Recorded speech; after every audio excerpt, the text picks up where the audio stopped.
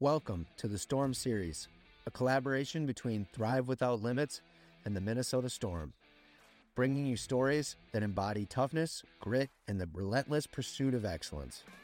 As we gear up for the 2024 Olympics in Paris, join us on a journey through the rich history of the Minnesota Storm Wrestling Club, connecting the past with the present and paving the way for a future filled with champions. In this series, we dive deep into the world of Greco-Roman wrestling, shining a light on the sport through conversations with Olympians, world champions, and medalists.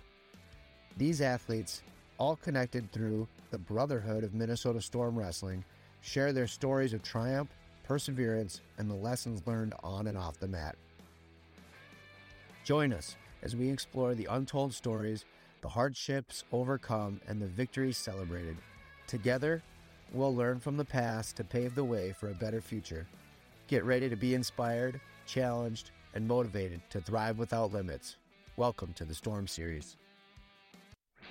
Hey there, folks. Thanks for tuning in today. This is your host of the Thrive Without Limits podcast, Jake Deichler. We are doing a collaboration where Thrive Without Limits is actually teaming up with the Minnesota Storm Wrestling Club, and we are doing a series called the Storm Series, where we're going to actually sit down and do interviews with past and current members of the Minnesota Storm Wrestling Club, dive into the deep history and many stories of it. Today's first guest and interview is going to be with the great Dan Chandler. I just wanted to take a second and just to, give you a little insight into Dan's history and what he's accomplished. He's a 7-time U.S. Olympic team coach, 6-time USA Wrestling Coach of the Year, 3-time Olympian. He's a distinguished member of the National Wrestling Hall of Fame. We could sit here and we could talk forever about Dan and his contribution to the sport of wrestling, not only in the state of Minnesota, but around the United States. He has grown Greco-Roman wrestling in the United States. He actually coached Roland Gardner when he beat Alexander Karelin in the 2000 Olympic finals, one of the biggest upsets in Olympic history. But overall, on and off the mat, he is just a great contributor, both as an athlete, as a coach. And we are so grateful for the time that we have to talk with him today. Thanks for tuning in. Thanks for coming on the show. How are we doing today, sir? Very good. We're busy training our senior athletes for the Olympic trials and the last chance qualifier to participate in the Olympic trials. So we've been busy training. Awesome. Where's the last chance qualifier at this year? It's at George Mason University in right outside of Washington, D.C. Oh, that'll be great. That'll be a fun time. How many athletes? Yeah, it'll be. I think we're going to have. Okay, that's awesome. How many guys are qualified for the trials from the Storm Greco team right now, as it stands? Richard Carlson, Pat Smith, Taylor Lamerson are all qualified through the national championships, or Pat Smith was on the world team last year. So we got 5 guys qualified. Oh, that's great. That's going to be exciting. I mean, are they going to be out at Penn State for everybody, right? For the Greco and freestyle and women's this year, or all 3 styles are going simultaneously. Oh, that's going to be so much fun to watch. Be kind of interesting. Seriously. Well, I tell you what, I remember looking at tickets. One, they're not cheap and they're not easy to get. I mean, and rightfully so. It's going to be a great tournament. Yeah, I believe it's sold out. God, that's and I think we have 3 mats. So there'll be one mat will be, men's freestyle, and another mat will be women's, and the other mat will be men's Greco. So it'll be a 3-ring circus. That's so exciting. It's going to be fun to watch. Well, I mean, I just wanted to take time first. So I just want to say thank you so much for taking the time to come on. I know you're super busy getting your athletes ready. And second of all, I just want to take a second to acknowledge you for, I know so many people, like, the listeners that will get on this, Dan, it's like, I know you personally impacted me. Pat, who called me and said, we need to get you on. And so many listeners I know through the years that you've impacted thousands and thousands and thousands of athletes. So I just want to say thank you for all your contribution to wrestling and to Greco-Roman wrestling, especially in the state of Minnesota. Well, it's thank you for your kind words, and it's been a lot of fun. Yeah. So, well, first of all, let's start off. I want to talk about you a little bit, Dan, and getting your story. Like, tell us a little bit. I mean, I know, but for listeners, tell us a little bit about where you grew up, how you got into wrestling. Can you tell us a little bit about your story? Yeah, I grew up in Champlin. Yep. I grew up on the Mississippi River, and so as a kid, I had a lot of activities on the river. I did canoeing. I won the with my best friend at the time. I won the Aquatennial canoe race going into my senior year in high school, Wow. and I used to when I was a kid, the nuclear power plants had not been built yet, and so I could ice skate all the way from my home in Champlin, which is about a half mile from the Coon Rapids Dam. I could skate all the way into Anoka and back, and the river was like a mirror. It was smooth as glass, and it was. Then I had a toboggan run going down the hill onto the river, and I did scouting. I was an Eagle Scout, and I went out for wrestling for the first time in eighth grade. Yeah. Yeah. And I won my first match, and then I lost 8 in a row. That was my first year.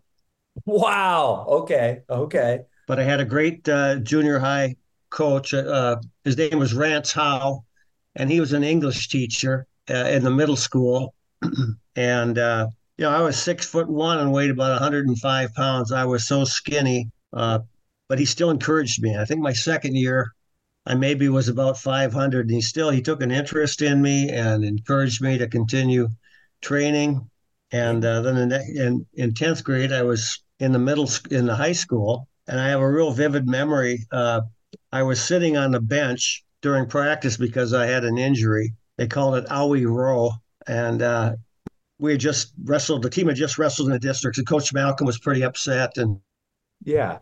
he was giving kind of a lengthy speech, and then he said, all right, you guys, how many of you guys are going to be a district champion next year? And without even thinking twice, I raised my hand, and the whole room just erupted in laughter. No. Yeah, true No. story. And so Wow. it was pretty embarrassing, but Yeah.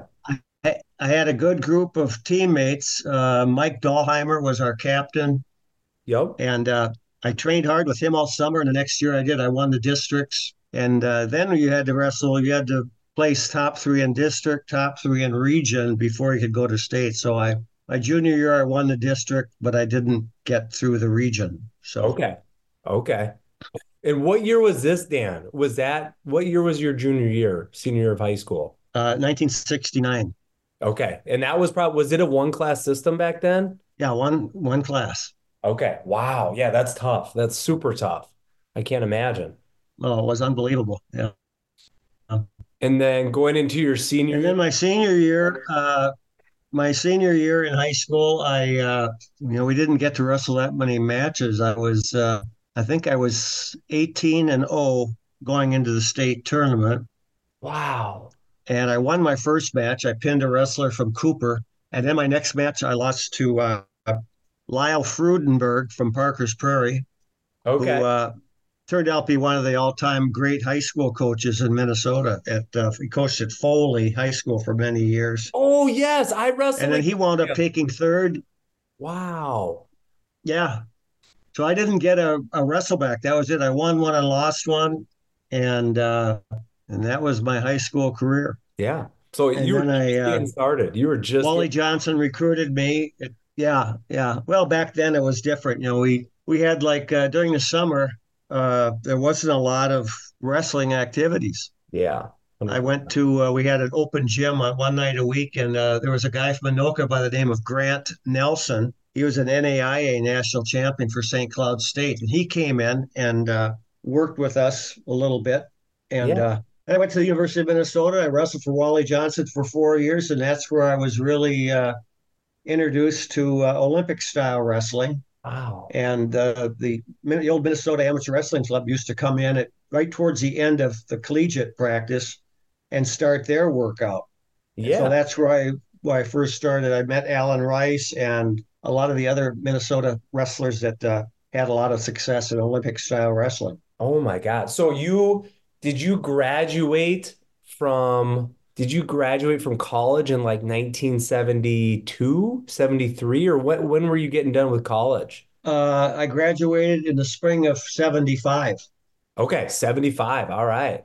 All right. So you were training with some really, because I was going back. Well, and actually, me and Pat together, we went back. We were looking at the history of Minnesota Storm and some of those early years. And I mean, between Alan Rice, the Hayes Winkles, Larry Lyden, there were you guys had some really good guys at the beginning of this club. Well, yeah, that's an understatement. Uh, the first guy from Minnesota, as far as I know, that made the Olympic team was Vern Gagne. Yes. Vern Gagne, made it to the finals of the Olympic trials, and he lost to Henry Wittenberg, who had been he was a defending Olympic champion, I believe. And Wow. at that time, the runner-up in Greco in freestyle would wrestle Greco. No So way. yeah, so Vern and they in the Olympics that year were in Great Britain. They were in London, Yeah. and the whole team was on a cruise ship. Nothing compared to what we would recognize as a cruise ship today, but they Yeah. went over there. They trained the whole voyage. And when they got there, the coaches decided that the Greco-Roman team didn't weren't familiar enough with the rules and the style, and so they didn't let them compete. And What? Vern was still. I mean, I spent quite a bit of time with Vern Gagne over the years, and Yeah. he was still upset that he couldn't wrestle in the Olympics. But he made the Wow. team, and then in 1956, another U of M wrestler, Alan Rice. He was a Yeah. Big Ten champion. He was also a national AAU freestyle champion. He Yep. made the 1956 Olympic team in Melbourne. Okay. And then I think he was in the service for a while. And so he had a lot of exposure to Olympic style wrestling. Yep. And he decided he was living in New York City. Yeah. He was a stockbroker. And one of the very first people in the United States that started working in options trading. Anyway, he moved back to Minneapolis, and I think the Minnesota Wrestling Club had they first entered a team in the Nationals in 1962, Okay. or maybe it was 64. 1964 is the first year they entered a team. And he always said, "We got slaughtered. We got beat up." But then in 1968, Yeah. three Minnesotans made the Olympic team. It was the Hayeswinkle twins. Yeah. They were alumni of Anoka, as I'm sure you're aware, and Larry Lyden. And the Wow. Hayeswinkles were way ahead of their time. They were so good. Jim was a four-time NAIA national champion for St. Cloud State, and David was too small for the smallest weight class, so he competed in gymnastics the whole time he was in college. But Wow. when they got into world competition, David won two world championships medals. He won a silver medal one year and he won a bronze medal. And they both made two Olympic teams. Oh my God. That is because, and I tell you what, I'm not, And Larry yeah. Lyden, he Oh, was sorry. world teams. And he was heavily by Gary Neist, who wrestled in high school in Albert Lee. Yeah. And then he was wrestling for the WCAP program in the Army when he beat Larry to make the 72 Olympic team. Wow. And then by this time, we had a lot of guys training in Greco. Yep. And in 1976, we had 6 out of the 10 weight classes were from the Minnesota Wrestling Club. Oh my God. So I mean, yeah, 60% of the team was from Minnesota. Yeah, it was, at 114, we had Bruce Thompson at 114. Yep. 136 was Gary Alexander from Hopkins. 149 was Pat Marcy from Hopkins. Yep. I was at 180. Evan Johnson was at 198. He was an NCAA champion at the U. Yeah. And 220, Brad Reingens, who was an NCAA champion for North Dakota State. Wow. And Montreal was a great Olympics. Yeah. I mean, talk about that a little bit. Like, talk about Uh, Montreal and Brad Reingens at Montreal. Yeah, Brad Reingens came one match from winning a medal. He beat the wrestler that wound up winning the bronze. It was oh. under the old black mark system, but he came in fourth, so he didn't medal. Mm-hmm. And my first match, I beat the defending Olympic champion. So Wow. That's it was pretty experience. exciting. And also our heavyweight beat a defending world champion. So we kind of shocked the world in Seriously. Montreal. Seriously. Had a decent performance. Wow. Dan, I remember when I was at the Olympic Games, it's funny you say that because I do remember you always telling me as an athlete, like, hey, you know what? One of the best times to beat the best guys is the first match. And you did that in 1976. You beat the returning Olympic champ. That's Yeah. awesome. Yeah, it was pretty exciting. The only problem was I was overexcited. I couldn't sleep Oh, after that match. And then my next match, I had Momir Petkovic. you had Momir the next match? Yeah, so I had back-to-back Olympic champions. Oh my God. So who was the guy you had first match? What country was he from? Hungary. Okay, he was It was Hungarian. the great Hagedus, Jabba Hagedus. He was European champion the same year. In 1976, he was European champion, so he was favored to win the Olympics. Okay. Okay. But that was a 9-minute match, and the final score was 11-9, Oh and my. we only got 1 point for takedowns at that time. Oh my God. So it was a wild match. It was a wild match. Yeah, I took him down. I got 1 2-point turn, and I Yep. took him down 9 times. And I think Wow. he got a gut wrench on me. But it was the Olympic Village was gorgeous. It was a wonderful Olympics, and they had great entertainment there. I remember Ella Fitzgerald sang, Yeah. and Blood, Sweat, and Tears, Gordon Lightfoot, Chicago. So every night there was like a natural amphitheater, and the athletes would sit out in the grass and listen to these musicians and artists. So it was a very cool games. That's so cool. I mean, and it's funny, like I remember you telling me, do you still have any of the gear from those Olympics that you were in by any chance or no? I'm sure I've got something. I don't. I've got my Olympic ring from that time, and but most of it, it gets, It does. It you just gets have to start throwing stuff away at some point. yeah, it's like how many bins can you hang on to stuff? I've got my Yeah, Olympic bins. Like today was hat day at school, and here comes my little 8-year-old Riker, and he has, those like golf type hats from the Olympics that I got. He wore it to school, right. and I'm like, oh, I've never seen that before. It's good somebody's wearing it. Yeah, yeah, So, yeah. And uh, you actually, most people don't realize the amount of gear you get. You get, like a 40-piece wardrobe, and then another bag of toothpaste and deodorant and the sunglasses, and who knows what else. And you wind up having to ship a lot of it home before you go to the games. seriously. Well, in fun fact, okay, because I love trivia. Who did they have like, corporate sponsors like Polo or Levi? Was there Yeah. somebody that sponsored it back in 76 or who was Oh it? yeah. Yeah, we had the sponsor in 76. I'm not 100% sure, but I think it was Sears. No way. That's And we awesome. had like these our parade uniform, they were all like these double knit polyester leisure suits. Yeah. And they had it was very cool at the time. We got like a business suit wearing the opening ceremonies. Then they had these leisure suits, and I don't know where they thought we were going to wear them. I don't think anybody liked them, but Yeah. we had another. The 1980 games we were sponsored by Levi Strauss, Mm. and so we got a lot of jeans and jean jackets and things like that. Western wear. That's so cool. Well, and I have a question for you, Dan. As far as like from a competitor standpoint, not so much a coach. As an athlete, like, if you didn't get the gold medal you wanted, right? Looking back, what were some of the lessons that you learned from the Olympic Games, looking back on your career? If you didn't get the medal, but what did you walk away or come away with that helped you serve you in your life? Well, at that time, we really didn't have a coach in the room. Yeah.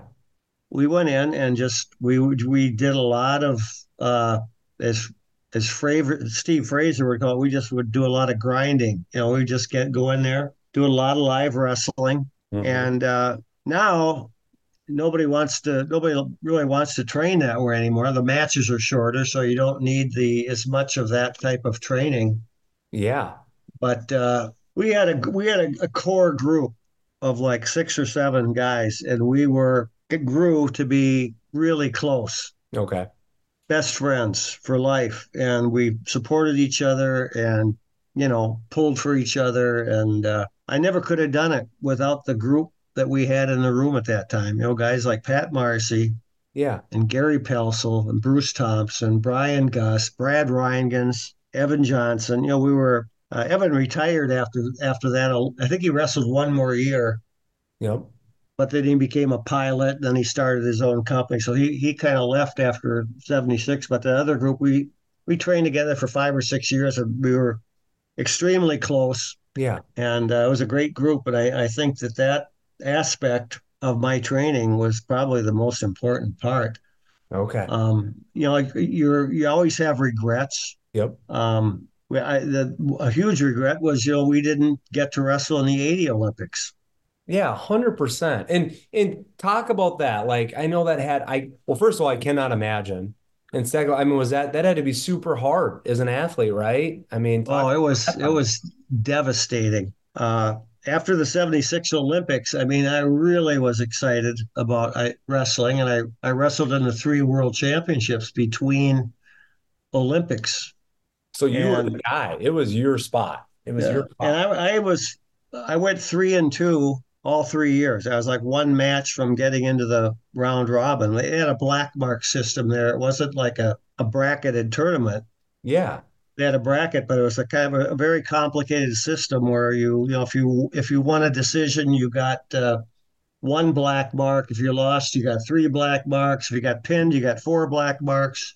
Okay. If you pinned your opponent, you got 0 black marks. When you had 6 black marks, you're out of the tournament. Wow. So Okay. the year before the Olympics, um, I placed fifth, and so I was really excited. And remember I went to the Budapest Grand Prix in Hungary, and I won the tournament, and I beat a guy that had won a bronze medal in the Worlds in the finals, Yeah. Mihaly Toma. He's a good friend of mine now.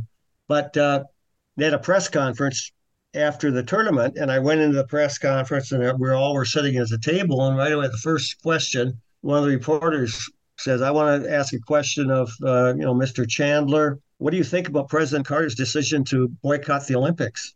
Oh And I no. I said, "What?" Oh. And I couldn't believe it.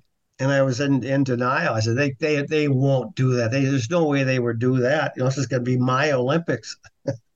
But that's what happened. And Oh man. there was a lot of talk about the United States hosting some type of an alternate games of peace and freedom, but I think they grossly underestimated the amount of, organization and planning and everything. So nothing ever came of that. We just didn't go to the Olympics. Yeah. They had a week-long party for us in Washington, D.C. Yep. that culminated in going to the White House and meeting Jimmy Carter. And that was very interesting I was gonna say, I mean, so you're telling me that because guy who cancels the Olympics and then you get to go meet, or the government does, you go meet him. How did that interaction go with some of the athletes meeting the president?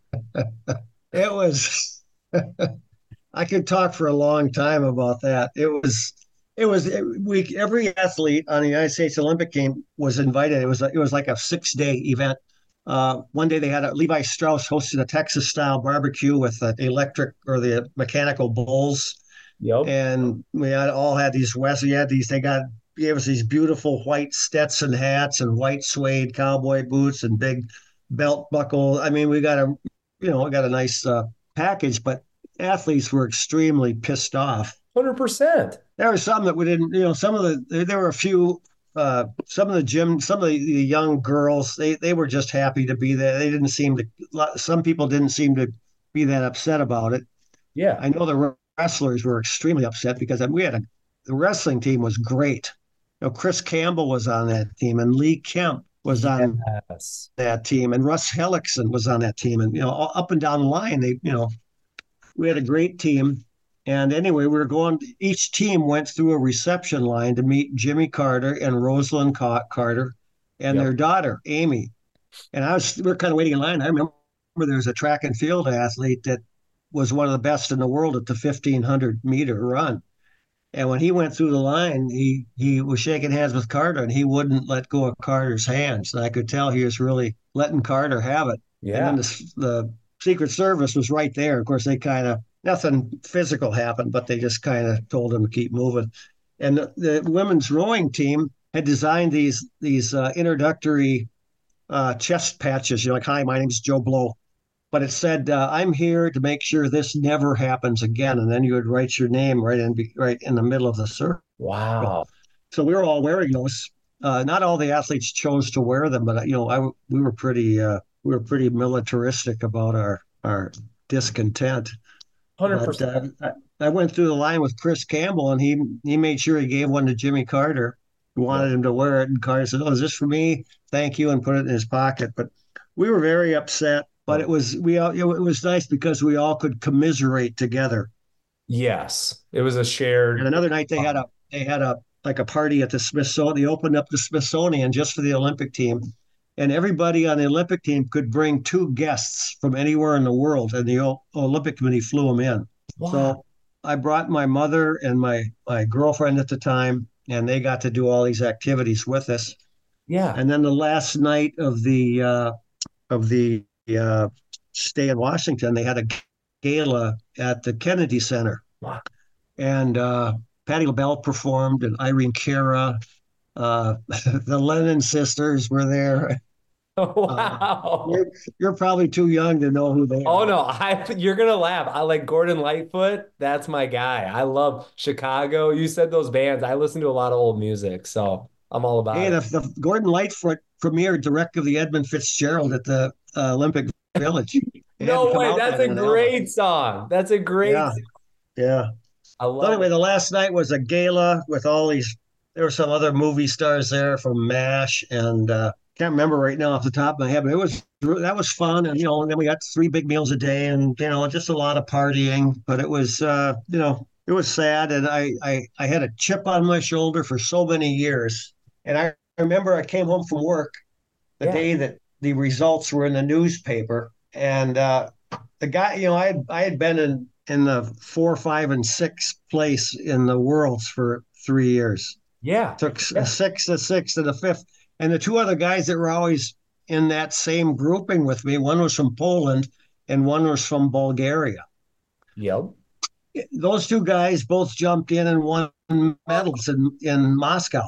So Oh when I my saw the God. results, I just cried. I mean, I wish I could have gone just to watch it, even if I couldn't have competed. But I felt, a sense of, well, God, good for those guys. They jumped in and they knocked off a couple other guys that had been, gold or silver or bronze in the world championships for 3 years. But Yeah. yeah, 100%. and I was so mad at Jimmy Carter for so many years. But I met him one time many Really? years after that, and I introduced myself, and I told him I was on the 1980 Olympic team, and he said, that was a huge mistake.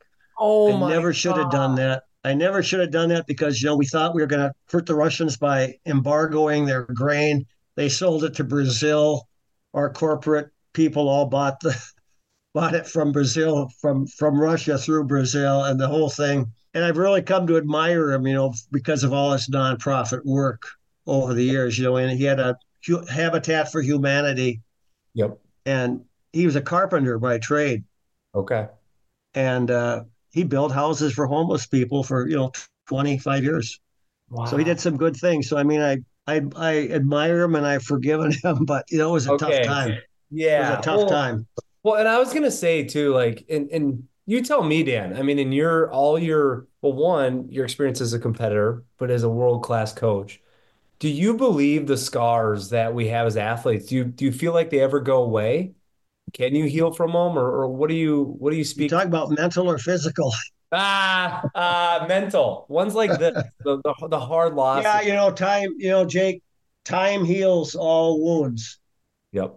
You can always look back and say, God, I should have done this. I should have that. I could have beat that guy. I wish I could go back and do it over again, but Yeah, that's all folly. You can't do it. And at some point in time, you had to come to peace with yourself, and you 100%. you had a shot, and just it's not always about the results. It's about the trip. It's about the friends you make, about the experiences you have, the Yes. people you meet, and things like that. That's the beauty. That's the juice. It's so funny. Like, and first of all, I appreciate it because that's awesome insight. It's like sometimes I think we set, especially for these high performers, you set your mark and you set your goals and you have big dreams and you do everything you can. But I think we forget to enjoy that journey sometimes. Or like you said, the friends we make along the way. You just don't, it's right in front of you the whole time, you know? You are correct. It's it's easy to lose that perspective when you have a disappointing result.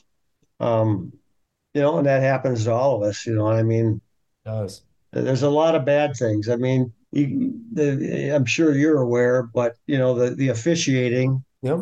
the international referees group is so corrupt. Yeah. That's one of the reasons we almost lost wrestling from the Olympics. Yeah. Wrestling can be the results. It can be, a referee can be so subjective. They can help one wrestler by just doing some small thing. Yeah. And so that's, a lot of times, like, especially as a coach, I'd come right away from the world championships and I just couldn't believe some of the things that happened, you know. Yes. Um, Yes. Well, and you tell me, like, I remember Steve Frazier talking about the year we won our Greco world title. Was that 2006 or seven? Do you remember? 2007. Yeah. And I remember him talking about behind closed doors, was it somebody was trying to pay somebody off? Maybe like Russia was trying to pay Cuba off. And you guys had to basically go in there and split it up. Be like, no, no, no, no, no, no. You wrestle your match. I mean, there's things like that that have gone on, unfortunately. Well, I know exactly what happened because if in the championship match at heavyweight, if it was Turkey against Lopez, Yes, from Cuba. Michael Lopez against the Turk, and if the Turk won the match, they would win the world championships. If That's the Cuban won the match, we win the world championships. yes. And Cuba, the Cubans, it's the poorest country in the world. Yep. Uh, their reward quite often isn't to win the gold medal; it's to get in the finals and win the silver medal and get an envelope in their room after the match is over. Okay. And so quite often, those guys have no money. They might get as much as $10,000 or $15,000, or who knows, maybe more than that, to give a match away. Yeah. Anyway, we knew the Turks were trying to buy the match because that guy, we were pretty sure that Lopez had sold him a match a year or two earlier. Yep. And so our team leader, John Bardis, went behind closed doors. I don't really know what happened behind closed doors. Maybe there's a bidding war.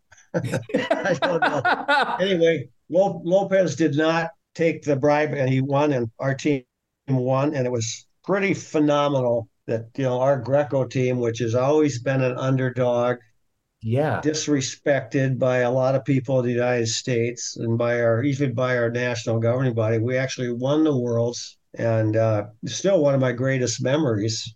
Yeah. So yeah, but that's it's part of the Part of the big game. picture. There's so many things happening at a World Championship or Olympic Well, Games, even more. yeah.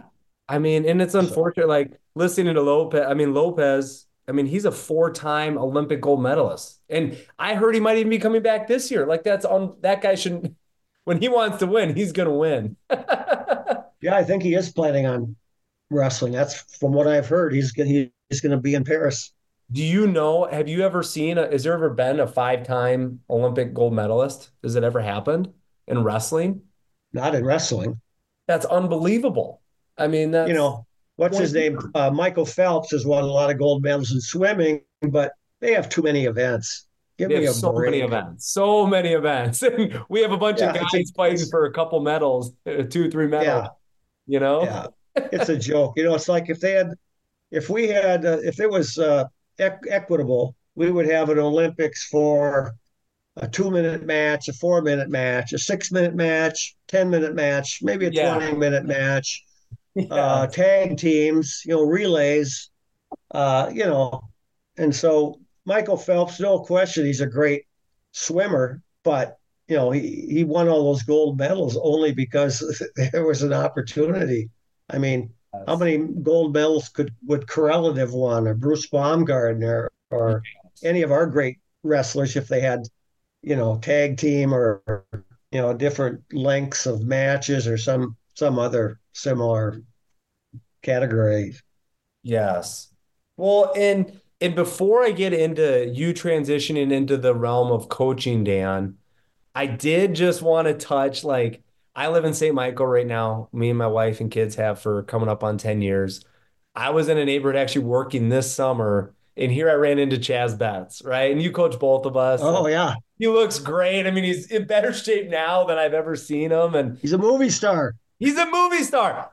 Can you talk a little bit, and we don't have to get too far, but I just wanted to ask, like, talk about the connection with these Greco guys and how so many of them get into the pro wrestling. Can you talk a little bit about the history of that? Or, I mean, I know it's just really Well, my interesting.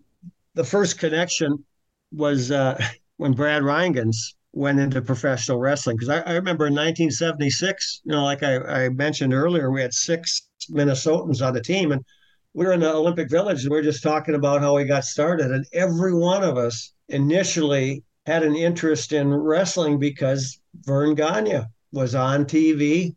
He was a Yeah. University of Minnesota NCAA champion, and his gimmick was he was a scientific wrestler because he had wrestled in college, and most of the heels at that time were just coming out and punching and kicking, and Vern, he would do a duck under, and he could hit all these slick moves that were derived from collegiate wrestling. Yes. And so he was always, he got there's quite a few other pro wrestlers that were in at the same time as Vern that had an amateur background also. So he was always trying to draw some local guys, and so he got Vern guy. Vern got Brad Ryangens to go in, and he had Evan Johnson go into it, and Chaz. I remember when I first met Chaz. I think when he was like in 8th grade, he won some type of a contest, and he got to go to a summer camp or some type of an event where they taught the kids how to do pro wrestling, and they were like high school age or middle school age, and they were in the ring learning how to do pro wrestling. So at an early age, Chaz had already found a big interest in doing that. Yeah.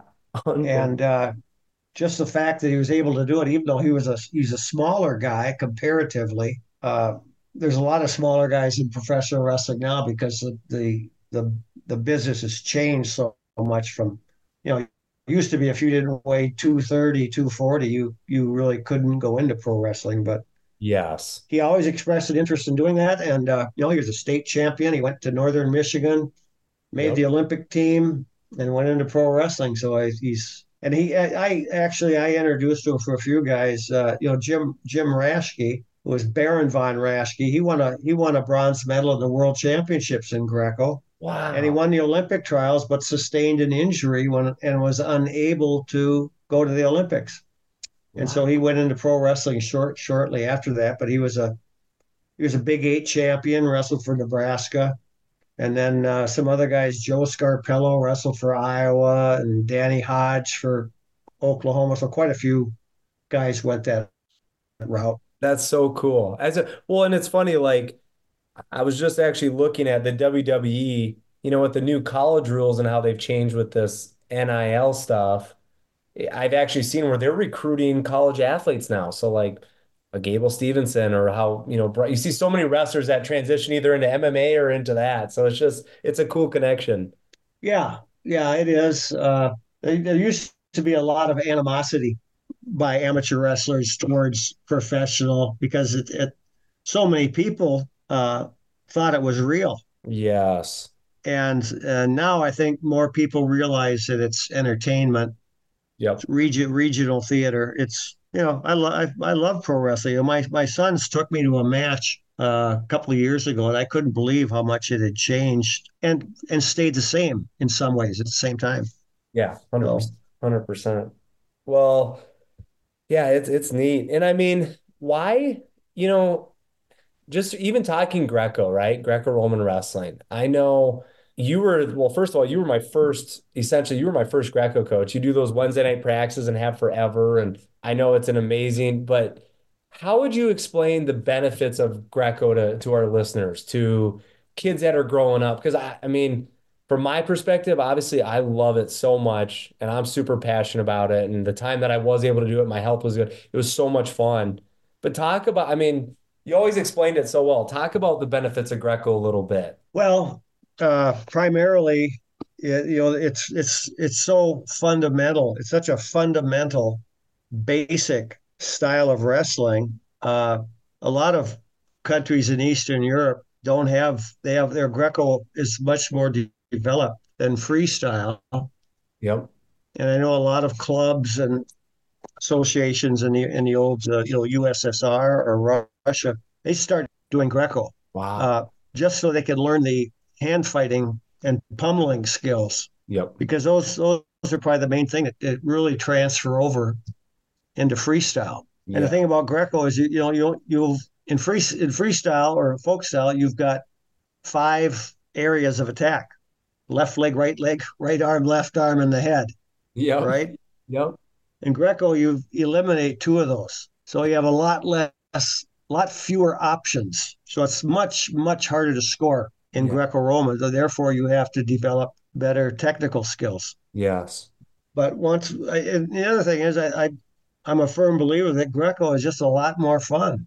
It's an open style. You have more freedom of movement. Yes. You're not cringing down, in a half squat, blocking with your head, and you can just go right after. You get right into it, Yeah. Yeah. Exactly. chest to chest, start snapping their head and 2-on-1 underhooks, twisting. It's a very physical Yep. style, It is. extremely physical. And so, I mean, a lot of kids like it better. And I think it's once you've wrestled Greco, I mean, it's freestyle a totally different package, but it's got a lot of similarities. But Yep. I think just the your ability to learn how to control shoulders, arms, and head, Yep. and the fact that you kind of develop a sense for I'm going all out. I'm not holding back. You know, I'm not blocking with my head and backing up and staying low. I'm just chest to chest, and I'm going as hard as I can. So a lot of Yeah. people just like that aspect. Very physical style.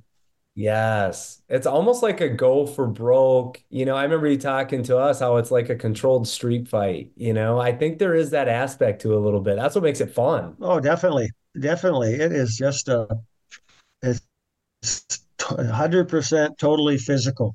Yes. And a lot of and we suffer because it's a lot more fun to do it than to watch. Yeah. Oh, So yes. Agreed. any Agreed. style of wrestling, it's like if you're a college wrestling fan, you have to riding time is terrible. Yes. You go to the NCAA tournament and you see these guys, trying to hold the other guy down. It's terrible for the sport. Yeah. So I mean, it's wrestling is it's a it's a participant sport more than a spectator sport. And if you've done it before, great, you appreciate it. Yeah. But to the average person, you know, it's hard to enjoy. I mean, let's face it, professional wrestling is a lot more entertaining than amateur. Yeah, yeah, for sure. You get the theatrics involved, and I Yeah. do feel like, I remember back in the Olympics in 2008, we had the ball grab, 2 out of 3 periods. The rules were kind of different. I do feel like the rules are in a good spot right now with where they're at as far as promoting scoring and in action. So, do you feel like we're in No, a good spot, or can it it's get better? it's it's still bad that it's really bad for Greco because they've eliminated a lot of wrestling. Now it's like the guys are almost trying to get down, be caught first. So if I come out and stall, and they put me down and I can defend, I'm behind 1-0. And then the second period, they're going to warn the other guy if everything else is equal And just put them and down. put him down. If I can't score, I still get that point. it's a tie match, but I scored last, so I win. So Oh, that's an element that's really bad, and it makes it especially bad for Americans is now that there's so much emphasis on parterre. That's our weakness. We're not as good at parterre offense or parterre defense, yep. so we're suffering in competition, and that's one of the reasons we're not doing as well now internationally. When Oh, it used to be 9 minute match. You would never be in parterre unless you got a takedown. Then you had 30 seconds to work on top. But when I was competing, a lot of the freestyle guys did both styles. oh, I had Mark Schultz entered the nationals in my weight. Jim Shear entered the nationals in my weight. I wrestled Mark Johnson. Here's a two-time Division I finalist. Mike yeah, Bradley, Jim Tannehill. yes, So a lot of guys wrestle both styles now because of the rules. It's so hard to score in parterre. yep, People always say the hardest thing to do in sport is to hit a pitch from a yep. good pitcher. I challenge any of those people to try to pick somebody up off the floor while they're wiggling and kicking and crawling and trying to knock you off balance and pick them up and throw them. Right over your head. That's got to be, yeah. What could be harder than that? Hitting a baseball? Give me a break. Well, and it is funny you say it because I remember, as a Greco guy, we are always in, right? We're doing our cleans, we're doing clean and press, you're doing all your Olympic lifts. And it's like you said, I always equated to try to tell people, like, what's it like? It's like, okay, now imagine you're doing a clean from the ground with the bar that weighs as much as you do at your own body weight, but now the bar is moving and it's wiggling and it's dead weight and you're right. It's And so all the hard. weights on one side of the bar and can change to the other side anytime. Yes. And it's like, okay, now you start to understand that's, but oh my Yeah. God, like, when you That's a get good that guy up, analogy. yeah. That's a good analogy. That's about what it is. Yeah. But it's like, oh my God, when you do get that guy up and you lift him and you get a big lift. I mean, I remember that it's like, I don't know if there's a better feeling. I just love that. It's like such a fun feeling getting a guy up? Yeah. Yeah, it really is. And Uh, but we've had a lot of success over the years. I've been really blessed to have guys like, the Kozlowski twins and the Morgan brothers. Yeah. Well, and talk about getting And into coaching, Dan. What year did you officially, was it after 84? Was it, when did you? yeah, after 84, I retired and I immediately, by default, became the coach. I was still training because I just loved, go in the room and wrestle. So, I mean, I trained really hard for another 10 years after I retired just so I could be a training partner. Yeah. Like John Morgan was the first guy. I mean, shortly after the Olympics, I got hired as a head coach at St. Thomas University. Yeah. And John Morgan was my assistant coach, and he made the '88 Olympic team Wow. that No, summer. amazing. And you had to be a huge part of that. You probably wrestled him every day in the room, right? Oh yeah, yeah. We wrestled every day for many years, and then he was on two or three world teams, and then Man. Marty and Gordy and Talk about the Morgan brothers a little bit. Dan and Talk about Paulson John and and Gordy. Zuniga. Well, I first the Morgans had a wrestling mat for the summer at their home in Bloomington. So a couple times John wanted me to go out there and we roll out the mat, and Marty was like a junior in high school. Yeah. So we'd all wrestle. Uh, and then Gordy went to was it the U? He was a Big Ten champion. Of course, Marty had phenomenal success, and he was an Olympic alternate. That was one of my biggest disappointments when Marty got screwed so bad in the Olympic finals In against 96, Dan right? Henderson, who went on to be a great MMA competitor. Yep. Um, and then Garrett Lowney was a great thrill. Yes. It was a great. Krellin came here for a while and trained with us for a week one time, and we had a party at my house. And No way. What was he uh, like? Mike Foy was Talk another about great that. competitor. What was Alexander Karelin like? He was a very mellow guy, very Really? intelligent. He wrote poetry, spoke English. Um, pretty intellectual, and he was they were here for the Halloween blizzard of can't remember what year it was, but about a yard of snow dropped overnight, Wow. and he came out of my porch and he just said, "Oh, very impressive." But it Oh, did. It snowed on Halloween night. It snowed 3 feet, and 1991, Dan. I just everybody was looked it pushed. up. 1991. That one was 91. Yeah. So it was fun having him here, though. My kids were both young, and then he would go to practice. And I remember, Mike Floyd was there, Jim Richardson. He wrestled everybody in the room. Perellen Yeah, did, and just really. smaller guys too, because everybody wanted to get a hold of him. And he was great. He was just a perfect gentleman, really nice. And actually, Vern Gagne had brought him over Yeah. because he wanted to talk to him about going into pro wrestling. And while he's in the United States, the Dallas Cowboys talked to him also about being an offensive lineman, I think. Oh my God. Dan, there's that picture of him after he won, was it Worlds or Olympics, and he was flexing or he was lifting a guy. He's lifting a guy, and it's like train like a madman poster. I mean, I Yeah, know Joe Rogan's, I mean, this poster, it's like, I don't know if there's somebody that makes you want to fear a human being more than that guy. So, yeah. He was scary. I remember the first Olympics he won was in Korea in Seoul, and George Steinbrenner, at that time he was on the Olympic committee and he was the owner of the Yankees. He'd come to the wrestling every day just to watch Karelin. no And way.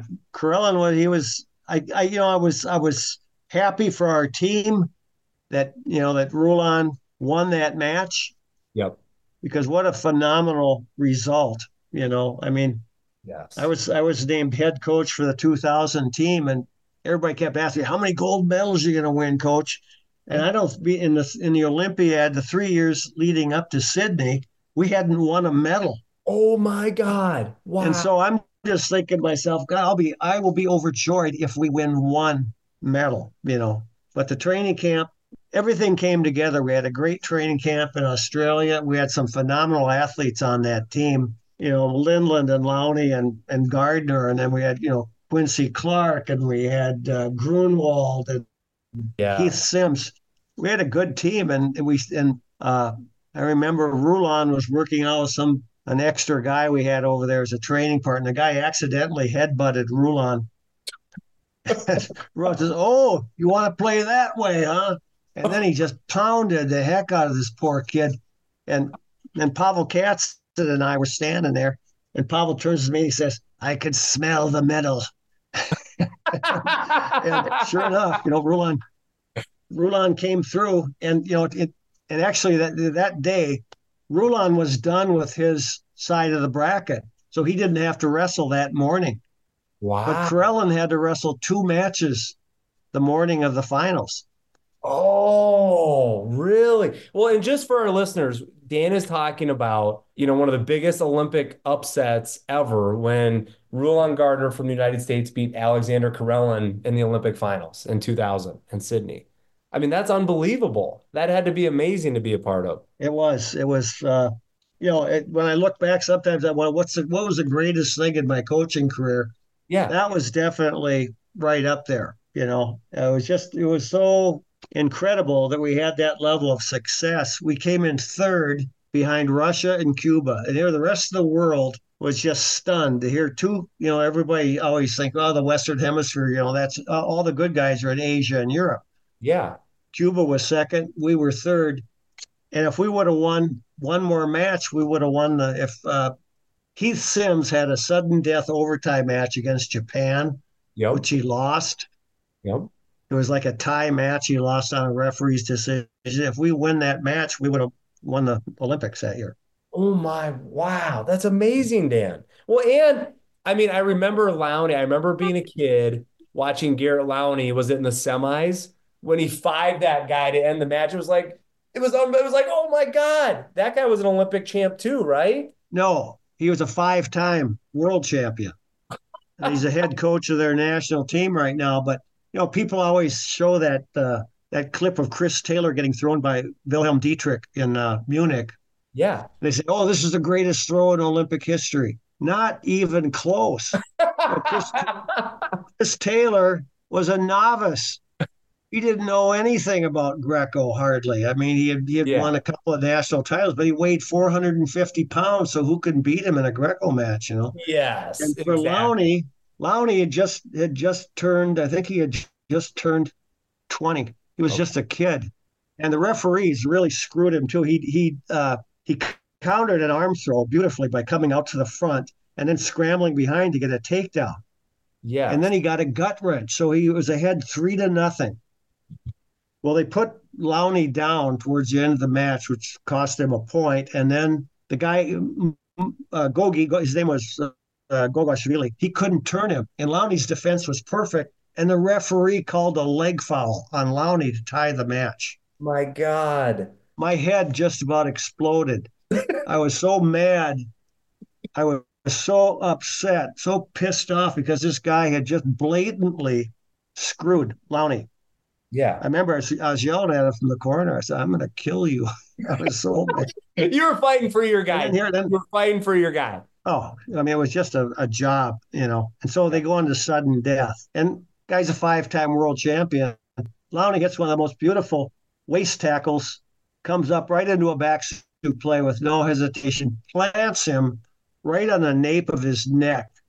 It was the most beautiful, and it was the greatest wrestlers on the Russian team. Oh my God. You know what, Dan? I'm gonna put when we do the show notes on this, I'm gonna put a link to that throw in the show notes because people need Absolutely, to yeah. see it. People need to Yeah, a lot of people. I talk to people all the time about wrestling, and a lot of people that have been wrestling for years, and I consider to be very knowledgeable, have never seen that clip.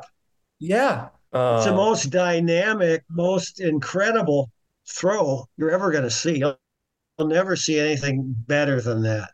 Well, I'm gonna put it in the show notes just for all our listeners to check it out. And hey, I don't want to Awesome. skip over this. And I know you had mentioned his name, two names. Talk about Mike Foy and the Kozlowski brothers. I want to talk about those guys a little bit as well. I don't want to skip them. No, they shouldn't be skipped because they're incredible. Well, the Kozlowskis, they're identical twins. They're from Dolan, South Dakota.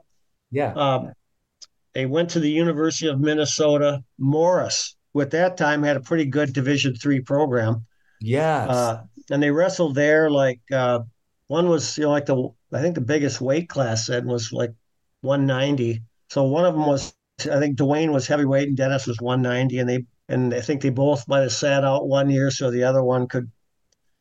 They both won that tournament a couple of times, and then Morris is right out by where Brad Reingens is from, Appleton. It's right near Appleton. And Yeah. so he heard about him and he went and worked out with him a few times. Says, "You guys got to get down to Minneapolis and train with Dan Chandler." And well, I'll tell you, and at that time, Dennis Kozlowski had Greg Gibson in his weight, Yep. who's another one of the greatest American wrestlers. He won medals and won Olympic medals. He won an Olympic medal in Greco. He won a world championship in freestyle, and he won a world championship in sambo, which is a Russian style of jacket wrestling. Yeah. And he lost to him about 5 times. The first time he got tech falled. Maybe the second time he got beat by 8 or 9 points, and the next time he got beat by. And I said, you're getting closer every time. You can beat him. You can beat him, and you can be a world champion. Wow. And I don't know if he believed me at the time or not. Yep. I don't know if, but that's what you got to say. Yeah. And sure enough, they had a couple of tie matches to determine who went to the '84 Olympics, and they decided, since Kozlowski was young and Gibson was he was 32, I think it was going to be his last year. They gave the matches to Gibson, so he made the Olympic team. And then over the next '88, Dennis won a bronze medal. And Okay. Dwayne, I think, was a heavyweight on the team. And then in '92, Dennis won a silver medal, sudden death overtime match Oh, against the great Cuban. Of yeah. course, I can't remember his name right now. And then Yeah. Dennis also won a silver medal in the World Championships. Wow. That's amazing. Great. They were just great. I mean, they had great training partners because they lived together and they were identical twins, and They trained super hard. And I think out of all the guys I've coached, there were probably a few guys that might have had more athletic ability than Kozlowski, like maybe Foy or Martinez or Yeah. Bounty. But Kozlowski's, he was, for a big guy, and usually, I hate to say this, but a lot of times the big guys aren't the most astute technicians, but he was very technical. He Okay. was a student of the sport. Yep. When he retired between 88 and 92, and they made him the national coach. And then he Wow. came out of retirement to win the silver medal. Unbelievable, Dan. And That's Dwayne was very good also, but he was at the heavier weight, Yep. and he had to wrestle Carell, Unbelievable. Unbelievable. and I think he got injured in that match. He hurt his shoulder, and he had to default down place.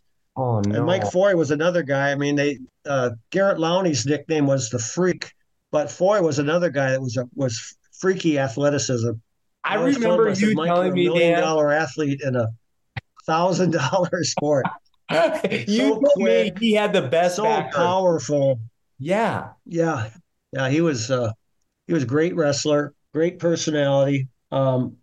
And back then, he did not wrestle. He trained in the room every day, but he wrestled for Sunkiss because at that time we didn't have any money to pay him a Oh, stipend, and Sunkiss kids paid him. okay. Okay. And he actually he beat Mike Hauk to make the '88 Olympic team. I didn't know that. Well, and that's the And that crazy was after Mike had been Mike was a 1985 world champion, Yeah. and Mike Hauk was. And then Mike Foy beat him to make the '88 Olympic team. Oh my God. Talk And about in 1989, Mike made the world finals in Switzerland, but he lost to Mike Bowman from Germany. Okay. But great great members of our fraternity of Greco-Roman wrestlers. Man. Well, So many, so many. I felt so blessed to have the quality of athletes. A lot of them came off the University of Minnesota team. I was just sitting back. I was an assistant coach at the university for quite a few years, yeah. and I always tell the guys, you could make an Olympic team, and if you continue to train after your collegiate eligibility's up. So Amazing. had Mike Foy, Jim Martinez is another guy who was a freak, Yeah. natural athlete.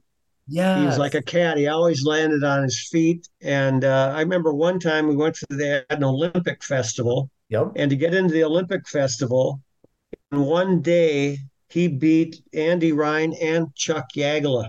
Wow. They were both on the '84 Olympic team. He beat both of them in freestyle. What? Yeah, and he won the Greco, and he entered freestyle also, and he beat Yagla and Ryan and Andy Ryan in the same day. Unbelievable. Ryan was an Olympic silver medalist in Los Angeles, and Yagla was on the boycott team in 1980 and a 2 or 3 time NCAA champion. And Yeah. Ryan was an NCAA champion. Martinez placed third in the NCAA's twice. Wow. Yeah. He was So a lot of great memories. A lot of great guys just came off the U of M team. Yeah. Well, and it's funny, Dan, like it's so cool.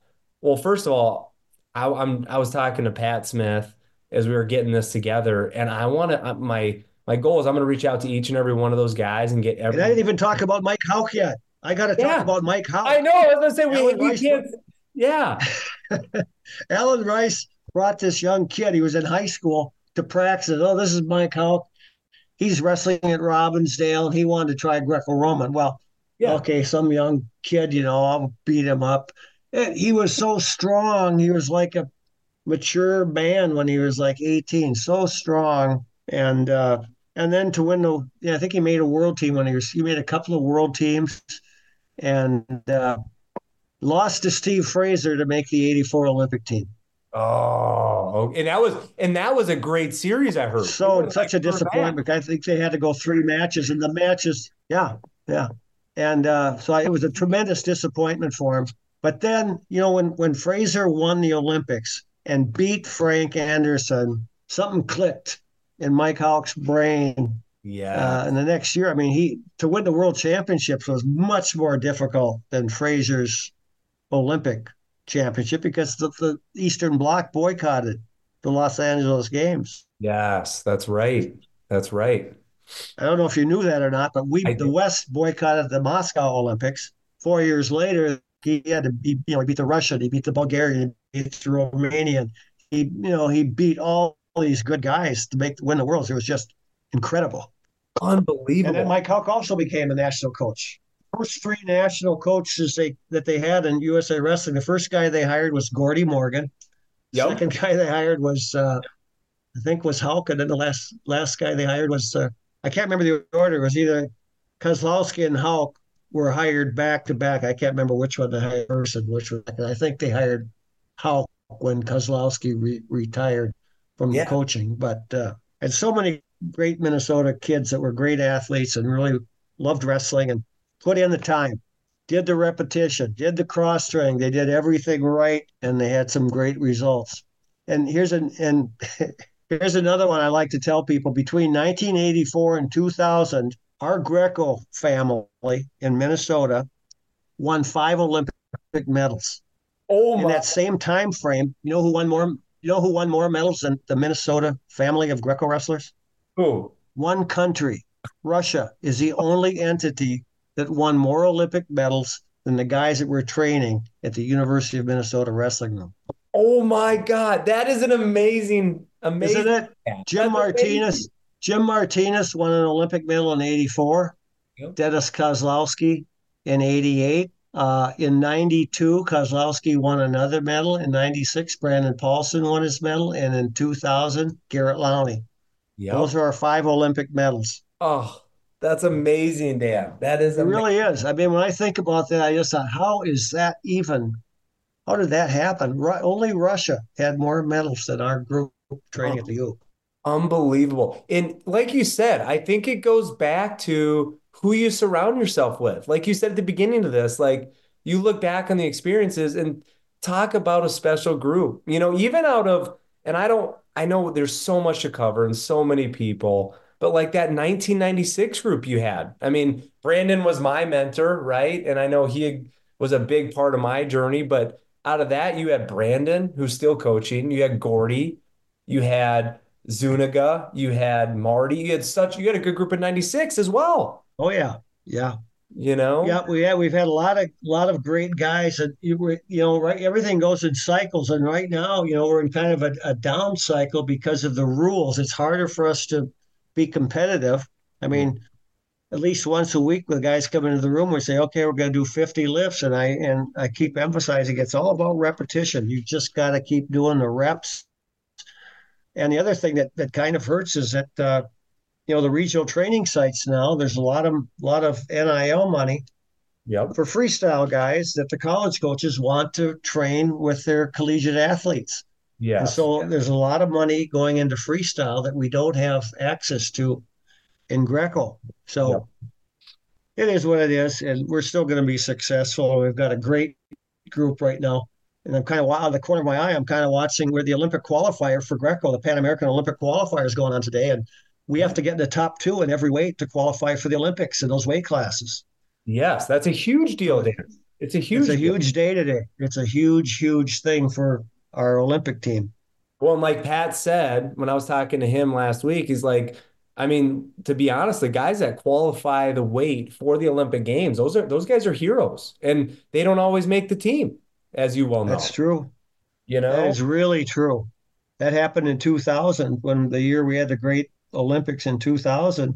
A couple of our best guys, they peaked for that Olympic qualifier, and they didn't recover in time to win the Olympic trials. Yeah. So I mean, it's a big event. It's in Acapulco. They're wrestling right now as we speak. Amazing. Well, and Dan too, and part of this Storm Series was giving back. I know that the people that get on and jump on and listen to this are going to you've given so much to the sport of Greco. I mean, where can people, if they want to go on and give, is that the MTC Storm website, or where can people get connected and follow? Yeah, there's the MTC website, MTC Storm website. There's a link to where you can make a donation, and we appreciate donations. They're tax deductible, and you will get a receipt in the form of a thank you note with all the appropriate information you need for the IRS. But yeah, we'd appreciate donations. We're always scratching for cash. Yeah. Well, no, I appreciate it. Yeah. So you guys heard it here, mtcstorm.com. Yep. And I know, and Dan, I can't tell you how grateful I am and, how much you've given the sport of wrestling. Everybody I know, just speaking for everyone, is so grateful. And, um, you Well, know, I really appreciate your kind words. I'm humbled by it. It's been a great experience for me because I've gotten to meet all these young high school kids that have a dream. I've been able yes, to work with a lot of them and college guys, and it's like I listened to your podcast with Mark Schwab, and a lot of talk about being grateful and gratitude, but it's true. It's so prevalent in our sport that you don't get there by yourself. no, you don't. You got to have training partners. You've got to have coaches. You've got to have people that are helping you in any way they can, whether it be funding, teaching, Olympic job opportunities. The many people who help us that are in a medical field because wrestling's a tough sport. a lot of, Yeah, a lot of injuries and guys getting banged up and bruised and concussed, and so the people that help us make it through the day and through the night. God bless them also. 100%. Well, and Dan, I know we were talking a little bit before we started the interview about the Minnesota. One, we got the Pan American Games. You've got Olympic qualifiers. We've got the high school state tournament, right? We've got people that are chasing their lifelong dreams right now as we speak. What advice do you have for the athletes? Is just any quick knowledge or, something you could tell them to get them excited or what they should be focusing on? Well, first of all, if they're not excited, they might be in the wrong field. you know, 99% of you have to have a passion for the sport. Every day I see, this is another one. I loved your interview with Mark Schwab because he really told it like it is. I mean, if you don't love it, you shouldn't be doing it. Yes. You've got to love it because you have to work so freaking hard. The cross training, the strength training, the flexibility, the cardiovascular, the miles you run, the laps you swim, the hours you've spent wrestling in practice, the hours you spent drilling. Man, you better love it, or you're wasting some of the best parts of your life. Amen to And that. so, yeah, I mean, and I think state tournament. Well, what an exciting thing that is! And congratulations to everybody that qualified. And Yes. you might not, only one guy in each weight is going to win the weight. So take it for what it is. It's a great experience. Have Yes. gratitude that you were able to do it in your lifetime, Yep. and maybe got another year. You can try it again. If you really love it, you could wrestle in college. You could wrestle after college. We Yeah. got guys. Rudy James. He's a tremendous member of our club. He's still competing. He's going to go to.